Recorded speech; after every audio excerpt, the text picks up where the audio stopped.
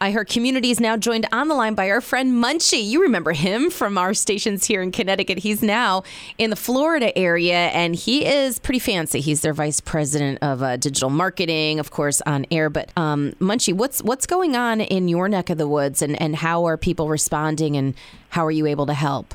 So if you know anyone who followed Tom Brady down to the Tampa area, they're probably dealing with some power outage, but nowhere near what our friends to the south in Fort Myers, Naples, Punta Gorda are, and even through the state, through Lakeland, which where I live is close to Lakeland, and Orlando, and then the storm's obviously going to make its way back out into the Atlantic, and they're guessing it's going to hit somewhere in the Carolinas, probably South Carolina. But as far as where I'm at right now, we lost no power last night.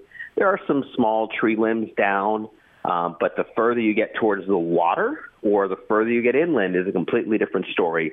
Weird phenomenon happened again yesterday with Tampa Bay, which is one of the big bays on the Gulf Coast of Florida. It got drained empty.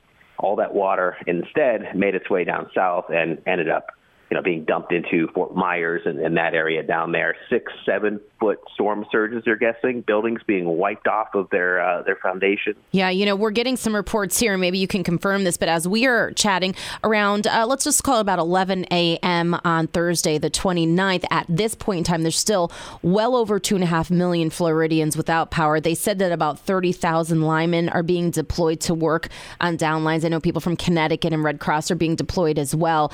There's still several areas that have flooding across central and northeast Florida, as you're saying, obviously, and expected now to go up the coast into Georgia, the Carolinas, now most directly to South Carolina.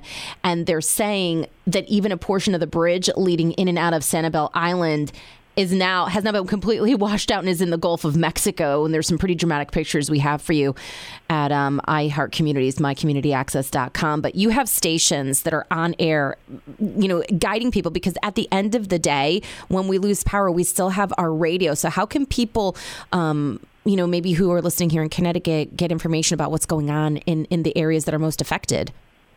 That's a very good point. When the power goes out and the TVs no longer work, you turn to radio, and the calls that were coming in up until 3-4 o'clock in the morning were they gave you chills. People who had been through a lot, who didn't know what was even outside of their house because there was no electricity, and they just kind of wanted someone to talk to. Much like when a big blizzard comes to the Northeast, you're cold, you're uncomfortable, you don't know what's outside. The radio was a great companion for them, as well as getting information.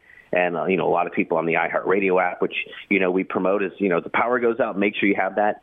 It was so cool to see people use that as a community building connection between people helping one another throughout the day and into the night. Power is definitely out in a lot of places.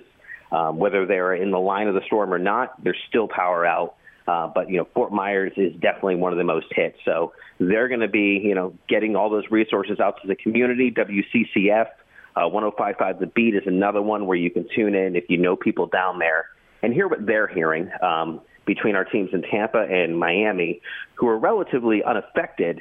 They're now super serving that community to make sure they have the resources they need. Yeah, and I have those links that you provided us when we spoke to you before the storm hit. So I have that up online, and I will add that to this. But, if you need anything, or if there's anything we can do here as your friends and family in Connecticut, you let us know, because I know, like you said, it's the storm, it's so funny. It's hard to predict where it's going to hit. They thought Tampa was really going to be right in the eye. They thought Sarasota was going to be really right in the eye. And listen, Sarasota sustained 106 mile per hour winds. So that's not nothing, you know what I mean? But they thought it was going to be worse, which is funny to say when you hear that wind speed, right? But Ian is not done. So we'll have to see how the next few days play out. But will you keep us updated and let us know how we can be a resource for you and your friends in Florida? Absolutely. Thank you, Renee.